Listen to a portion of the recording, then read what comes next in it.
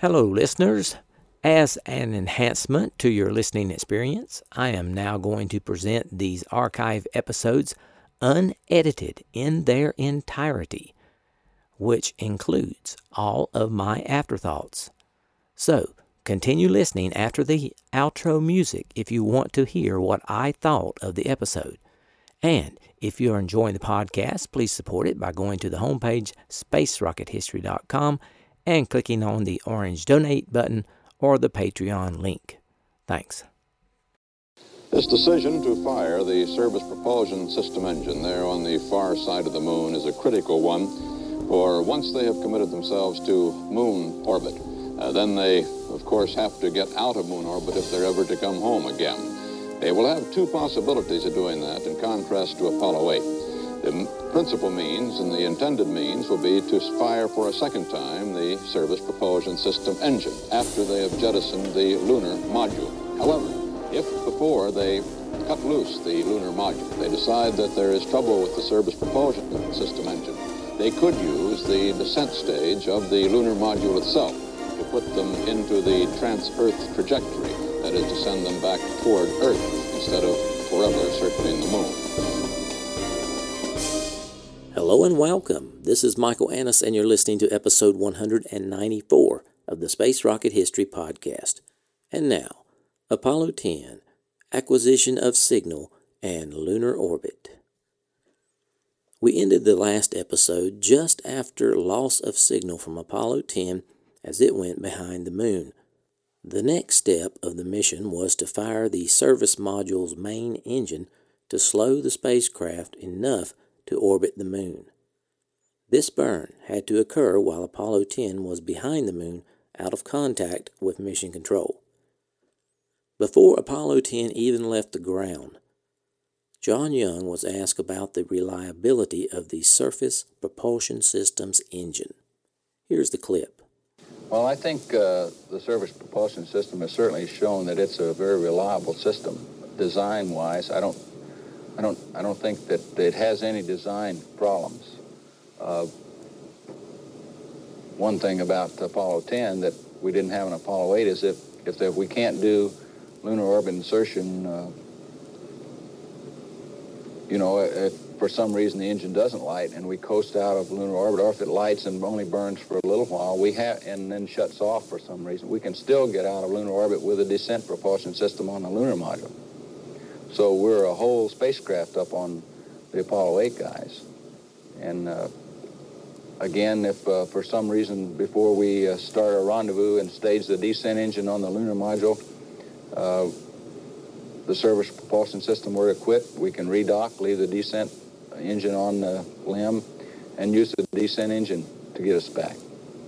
So we're a couple of engines ahead for a long period of time. You just heard John Young mention using the lunar module's main engine as a backup if there was a problem with the service module. Here's a clip with a little more detail on the lunar module engines. We give you a walk around of the engines. Actually, the lunar module has 18 engines altogether on it, many of them very similar to those on the command module. And right out the window here is some of the 18, the RCS, the Reaction Control System. Scott, we're going to be hearing terms like DIPS and APS and that sort of thing. Tell us about those other big engines. Well, the RCS that you mentioned, there are 4 on each corner. They're called quads. On the descent stage, that large engine you see sticking out below, that's the Descent Propulsion System. That's the DIPS. It's about roughly 10,000 pounds of thrust. On the ascent stage, you have the ascent engine, the Ascent Propulsion System. That's the APS that you're referring to. And the DIPS, we're told, we can use that to help bring the docked spacecraft back to the moon if necessary. Well, yes, if there back should from be the moon if necessary. if there should be a problem with the propulsion system on the service propulsion module, then you can use the descent engine from the LEM, even though it's only approximately half the thrust. It just means you would have to fire it twice as long. And in effect, all these engines we're talking about really don't have what you would call moving parts. No, they don't. They have fuel and oxidizer, and when they mix together, they immediately ignite. This is the hypergolics that we were referring to before. And hopefully the reliability is about the same as dropping a match in a gas tank. Yes. Inside Apollo 10, on the far side of the moon, the crew was impressed by the lunar landscape, although Stafford insisted it looked like a big plaster of Paris cast. The three found it almost incredible that the group in the trenches back on Earth had been smart enough to place them within 110 kilometers of the moon. But there they were. They caught just a glimpse of the surface a minute before they fired the service module engine to go into lunar orbit, an activity that required all their attention. And this simulation shows that engine burning.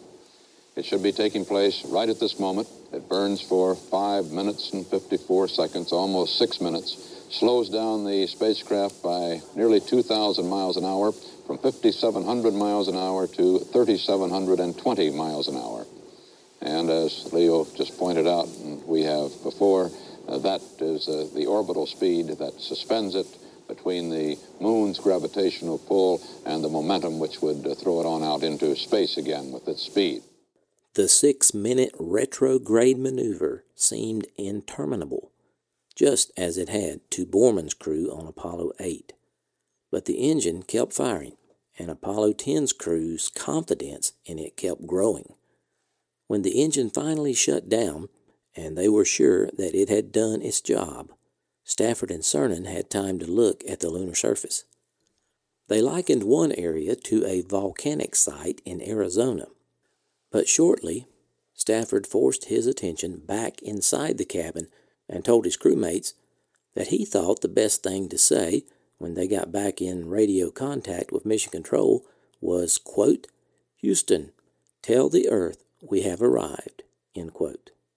At the same time, back in Houston, a big crowd had gathered in Mission Control, nervously waiting for news from Apollo 10. Bruce Morton at the Manned Space Center in Houston. What's the mood down there right now in this waiting period? Very quiet in Mission Control, Walter. This has been kind of a good time flight so far. The astronauts have had a lot of fun, and so have the people in Mission Control with the television transmissions, the sights of an upside-down John Young and so forth.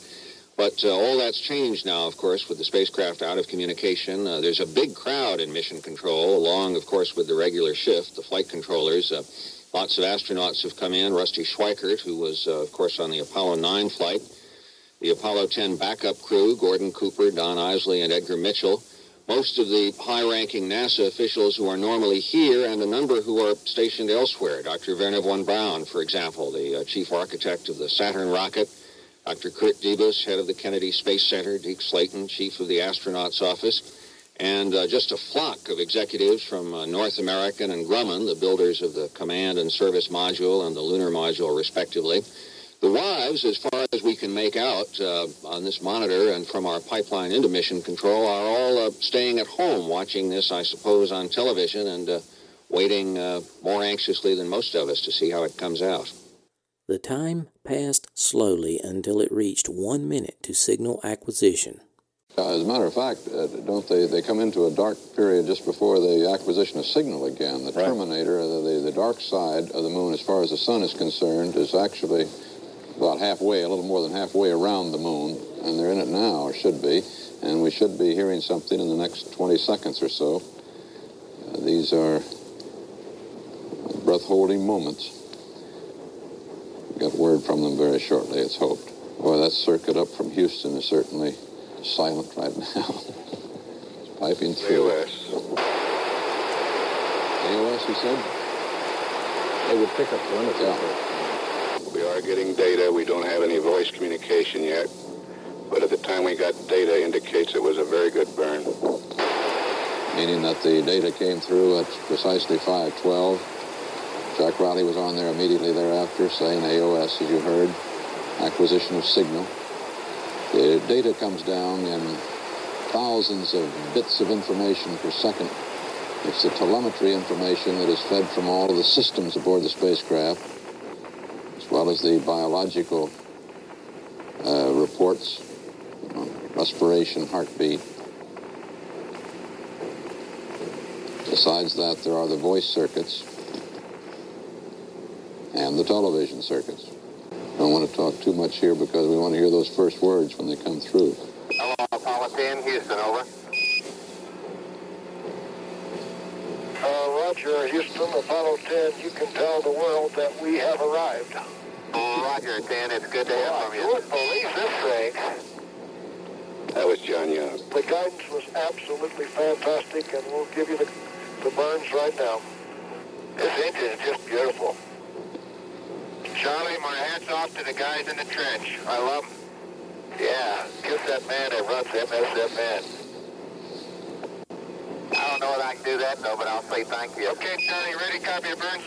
This is John Young reporting on the burn of the Service Propulsion System engine, which put the command ship and its attached lunar module into an absolutely perfect orbit around the moon, as had been planned months, even years ago, and is in their logbook.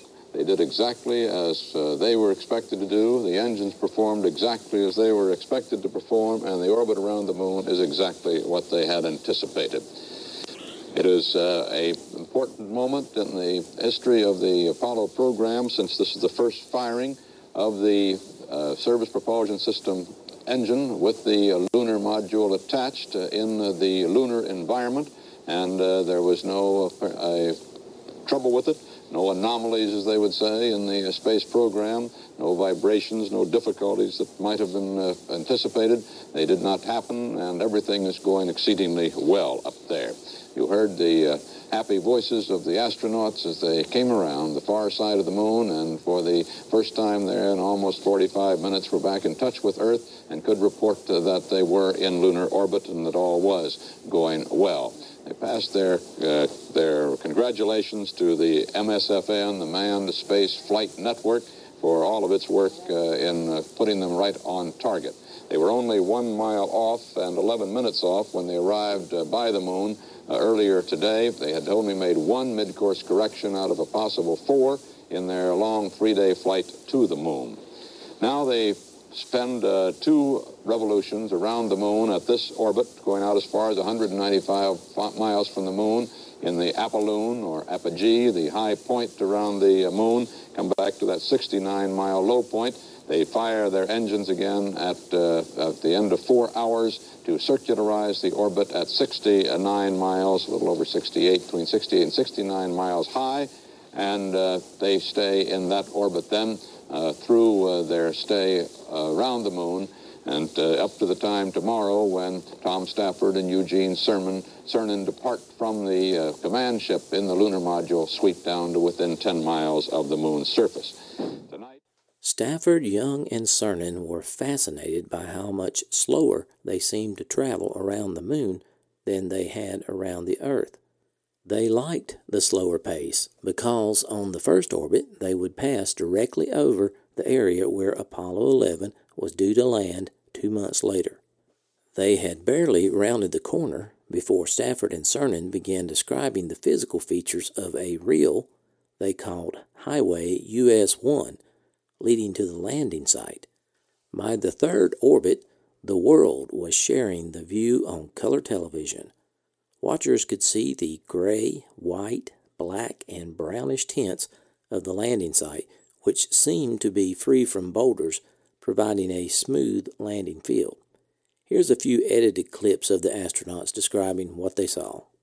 We're coming right up on Tarantulus Papa Kilo Hotel and Golf here, leading into the landing site area. Roger, we're picking them up now.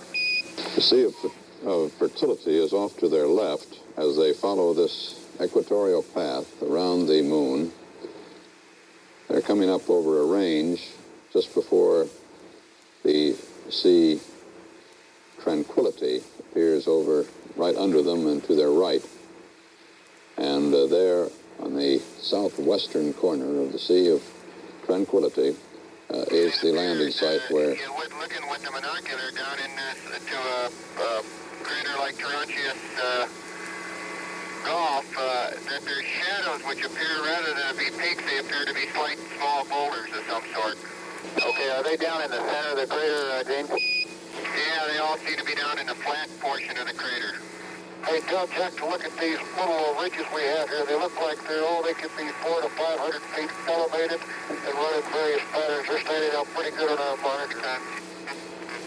Roger, we see them real good, Tom. We should very shortly be getting a picture of the landing site number 2, which is the preferred landing site for the flight of Apollo 11 in July. The spacecraft should be just about opposite landing site 1 at this time. You're going to be looking just about right in the area of B1 right now. Roger, we're picking it up, Gene. We've got it in the upper left-hand portion of our screen now. And I don't know what... Yeah, around this area you can tell there's particularly lots of volcanic activity and cones in there. Here we come. Here's the crater Masculin. Roger, we copy. You can see the shadow in it. Roger, it stands out real good, Tom. Shadows in there like there might be a boulder. There's Masculin. Okay, we're going to try and show you some of these whales. Diamondback rill and the Sidewinder rill that are going across here that are very distinctive. They appear to be very shallow in areas, and the bottom seems smooth. However, some of the area that goes perpendicular to the sunline is deep enough to be in shadow. And here's our little nicknames, the rills, Diamondback and Sidewinder. 10 inches used in those rills, and all these details are really coming out great. And that color doesn't hurt a thing. Okay, we're coming into the Terminator, Houston. Okay, Tom's going to try to get you Moki, and then, of course, right adjacent is site number 2, and we're coming into the Terminator. We're not sure how much of it you can see, but you should be looking right at the area right now. And right about there is landing site 2. It's still awful dim, and the sun's starting to shaft the window, but landing site 2 is right to the left of the crater you see. That's where we'll be going down to monitor photograph. Roger that, Tom, and we're still getting a real good picture on that. There's a lot of good detail, although the color is starting to fade out a little. Okay, the rill you see beside smoke is what we have termed as Highway US 1. Roger, we're getting that loud and clear, Tom. That shows up real good. The sun is coming right on the window. We're hitting the Terminator, so it's kind of rough. I'm going to have to knock it off here, so I don't want to hurt the tube. And when the sun goes down, we'll shoot back there, and then we'll give you a little picture of the corona. Okay, mighty fine, Tom. That was just fantastic. About 6 hours after reaching the moon, it was time for Cernan and Stafford to begin getting the lander ready. Young opened the command module's forward hatch and removed the docking mechanism, opening up a short tunnel between the two craft and clearing the way for Gene Cernan to enter the lander. When he did, pushing off the command module's floor, floating through the tunnel, it was like entering another world. Opening Snoopy's hatch, he found himself staring at the floor of the tiny cabin as if he were hanging by his toes. He tucked his body into a spin until he was upright in the small gray space. The lander was a strange machine, even from the inside, but Cernan had come to know it well. In front of him was a square instrument panel packed with switches, gauges, and displays. At waist height were 2 sets of hand controllers, one for each man. There were 2 small triangular windows, one on either side of the main panel, and a smaller rectangular rendezvous window in the ceiling on the commander's side.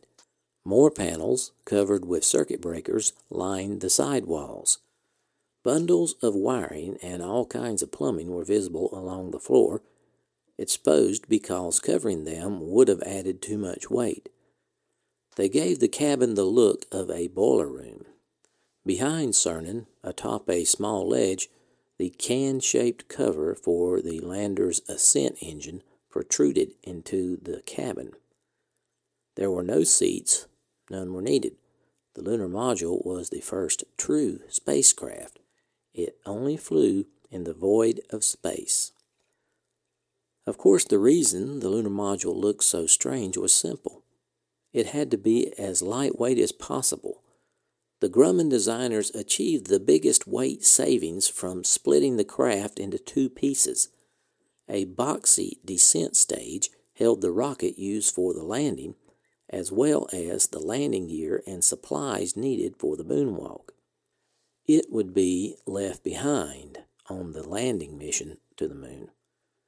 Perched atop the box was the angular ascent stage, which contained everything else: the crew cabin with its controls, supplies, breathing oxygen, and electronics, as well as a separate rocket for the ascent from the lunar surface back to orbit.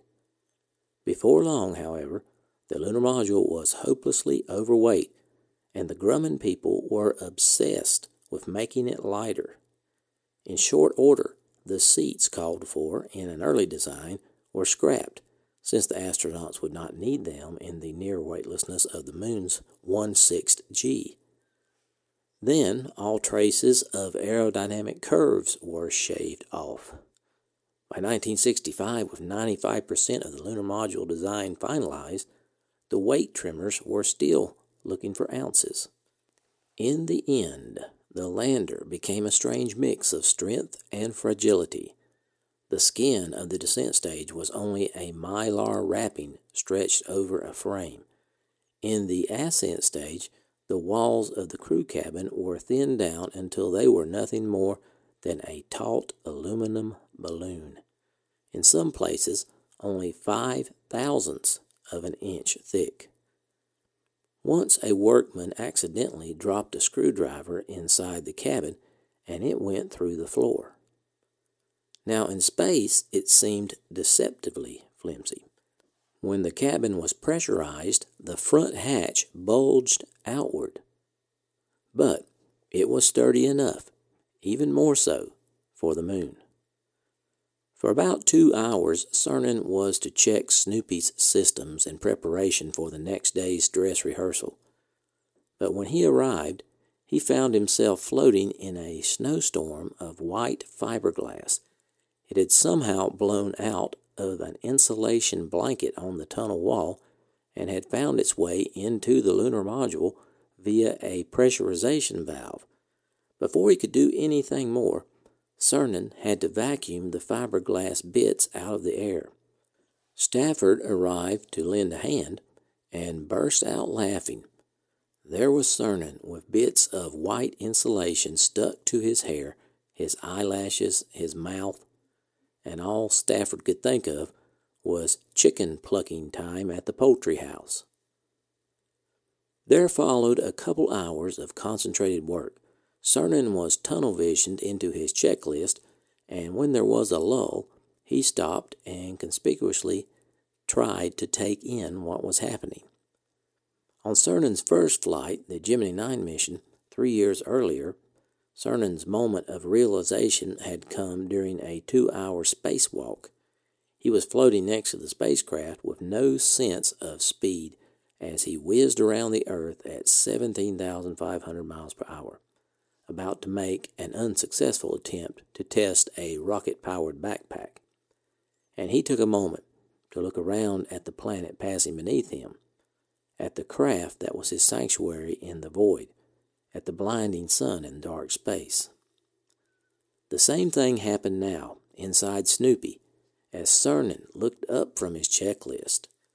The 2 triangular windows were still covered by translucent yellow shades, but he could see the moon's surface through them, drifting slowly and silently past, eerie because of the yellow tint. He wasn't quite sure it was real, and he said to himself, "Do you realize where you really are?" Now I have the clip of Cernan entering the lunar module.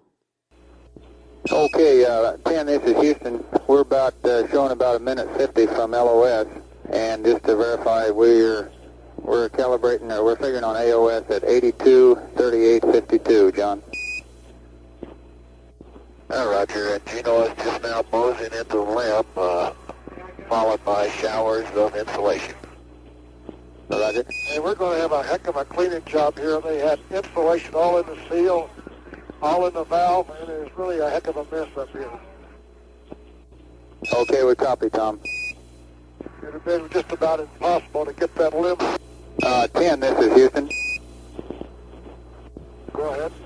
Roger, Tom. I want to Have you got the umbilicals hooked up to your suits now? I'm still on my umbilical here. I'm up in the tunnel trying to help you get this crap cleaned up. Yeah, okay, Tom. You might want to watch real close if you do unhook the umbilicals to try and keep letting that Mylar get in the intake or the inlet side of those things and get into the suit loop. And after cleaning up and getting the lunar module ready for the big dress rehearsal that would occur the next day, the astronauts settled down into a sleep period. They had intended to leave the passageway to the lander open after returning to the command ship, but the hardware was too bulky. It was simpler and quite easy to put the probe and the drogue back into place.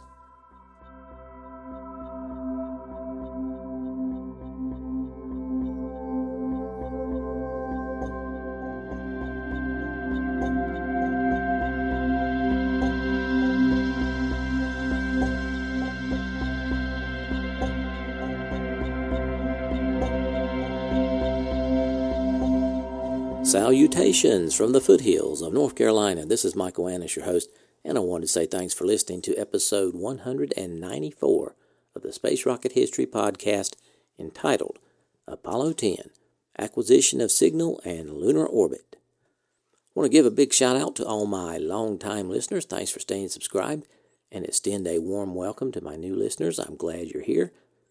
Make sure you sign up for the email list and connect with me on Twitter and Facebook. You can do that and more on the homepage, spacerockethistory.com.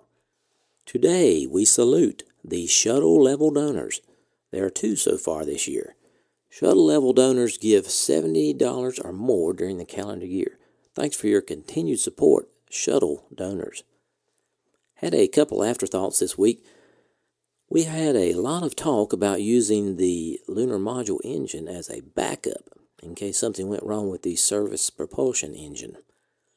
The lunar module engine is smaller, but that would just mean they would have to burn it longer. Pretty interesting stuff. Do you think we will ever need to use that engine in an emergency situation? I think it's pretty good planning on NASA's part. Did you hear Walter Cronkite talking about the telemetry transmitting at thousands of bits per second? Well, it was fast at the time. Well, of course now we're a lot faster than that. Stafford was not too happy about all that insulation floating around, especially in the lunar module, and Mission Control was concerned about getting it into the astronauts' suits. It was definitely not a good situation, but they vacuumed that stuff up and got through it. Now, the last thing I wanted to mention was I put a link on my webpage, spacerockethistory.com, and it is for a calendar called Objective Moon, and it is a free calendar that you can download. Tom Rednor does this every year. The calendar has significant dates relating to the Apollo program throughout the calendar year. I have one, and it is free, so it's available if you want it. Just scroll down the right side of the page, and you will see it. It's a PDF file, and you can just download it and print it out. Okay, I posted some pictures and the audio for this episode on the webpage, spacerockethistory.com. Hope you check that one out. I was pleased to receive 3 pledges for Patreon this past week, and number 1 was Click Spring, pledged on Patreon at the Vostok level, and Jack P. pledged on Patreon at the Vostok level, and We Martians pledged on Patreon at the Vostok level. Click Spring and We Martians are both Patreon creators. I went and saw their page, so check that out if you get a chance on Patreon, and we certainly do appreciate the support from them. That brings the total Patreons to 91 so far this year, with a goal of reaching 150, and the overall total number of donors to 104, with a goal of reaching 300 donors by the end of 2017. If you value this podcast, you can make a one-time donation at the homepage, spacerockethistory.com. by clicking on the orange Donate button, or you can sign up with Patreon by clicking on the Patreon link just below the Donate button. All donors are rewarded with their name on the donors page on the website spacerockethistory.com based on their donation level. I want to encourage everyone to share the podcast. Feel free to link the homepage or a particular episode on all social media, and thanks to those who have already done so, like my retweeters. And I have a list of them here of all my retweeters from January. 1202 Alarm, Ashley James Lee, ATM Int Arch, Bert at Home, Bonner to You, Bruce Lipe, Buddy P. Murphy, Beacon63, Captain Beardy, Chris Towers, Cole Badger, Condor's Condor, Krusty Sea Dog, David B. Nugent, Duke of Oil 60, DJ SNM, Der Roder, Falcon 124, Futurama King, Herbush, Hollow Books, Jacob Hahn, James 2904, Kadavi 1202, Keith Drank Wine, KHS Astronomy, Lanyard 73, Michael Hoadley, Minor Insight, Pee-wee 888, Pompey-ator, Rapid Mustang, Rocket Noob, Stiggy, Skibby, Shinar Squirrel, Shatara CXW, Stephen Neal 63, The Rocketry Show, The JR Flyboy, This is Alex Boyd, Tomasino 1202, Vessel Avakut 1966, William Bullock, WW1 Tech. I really appreciate it, January tweeters. If I missed anyone, let me know and I will get you next time. And if I mispronounce anybody's name, I do apologize. This is the end of content for this episode. You're welcome to stay and listen to my off-topic thoughts if you want. Thanks for sticking around, folks. I hope you enjoyed that episode. Next week we will continue with Apollo 10 and see if we can take that lunar module for a spin. In podcast statistics, I wanted to share with you the countries number 11 through 20 in downloads for the year of 2016. This is for the entire year of 2016, countries 11 through 20, because I've already told you what 1 through 10 were. Number 11, Spain. Number 12, Ireland. Number 13, Austria. 14, Switzerland. 15, Denmark. 16, South Africa. 17, Belgium. 18, Norway. 19, Finland. And 20 is Brazil. I want to give a big shout out to all my listeners in countries 11 through 20. Thanks so much for listening and downloading. In other podcast news, we're getting close to the 200 episode mark. Of course, we will celebrate this in the traditional fashion. And if you don't know what that is, you can find the traditional fashion on episode 50, 100, and 150. Okay, that's about all I have for this week. I will try to get episode 195 up by next Thursday. So long for now.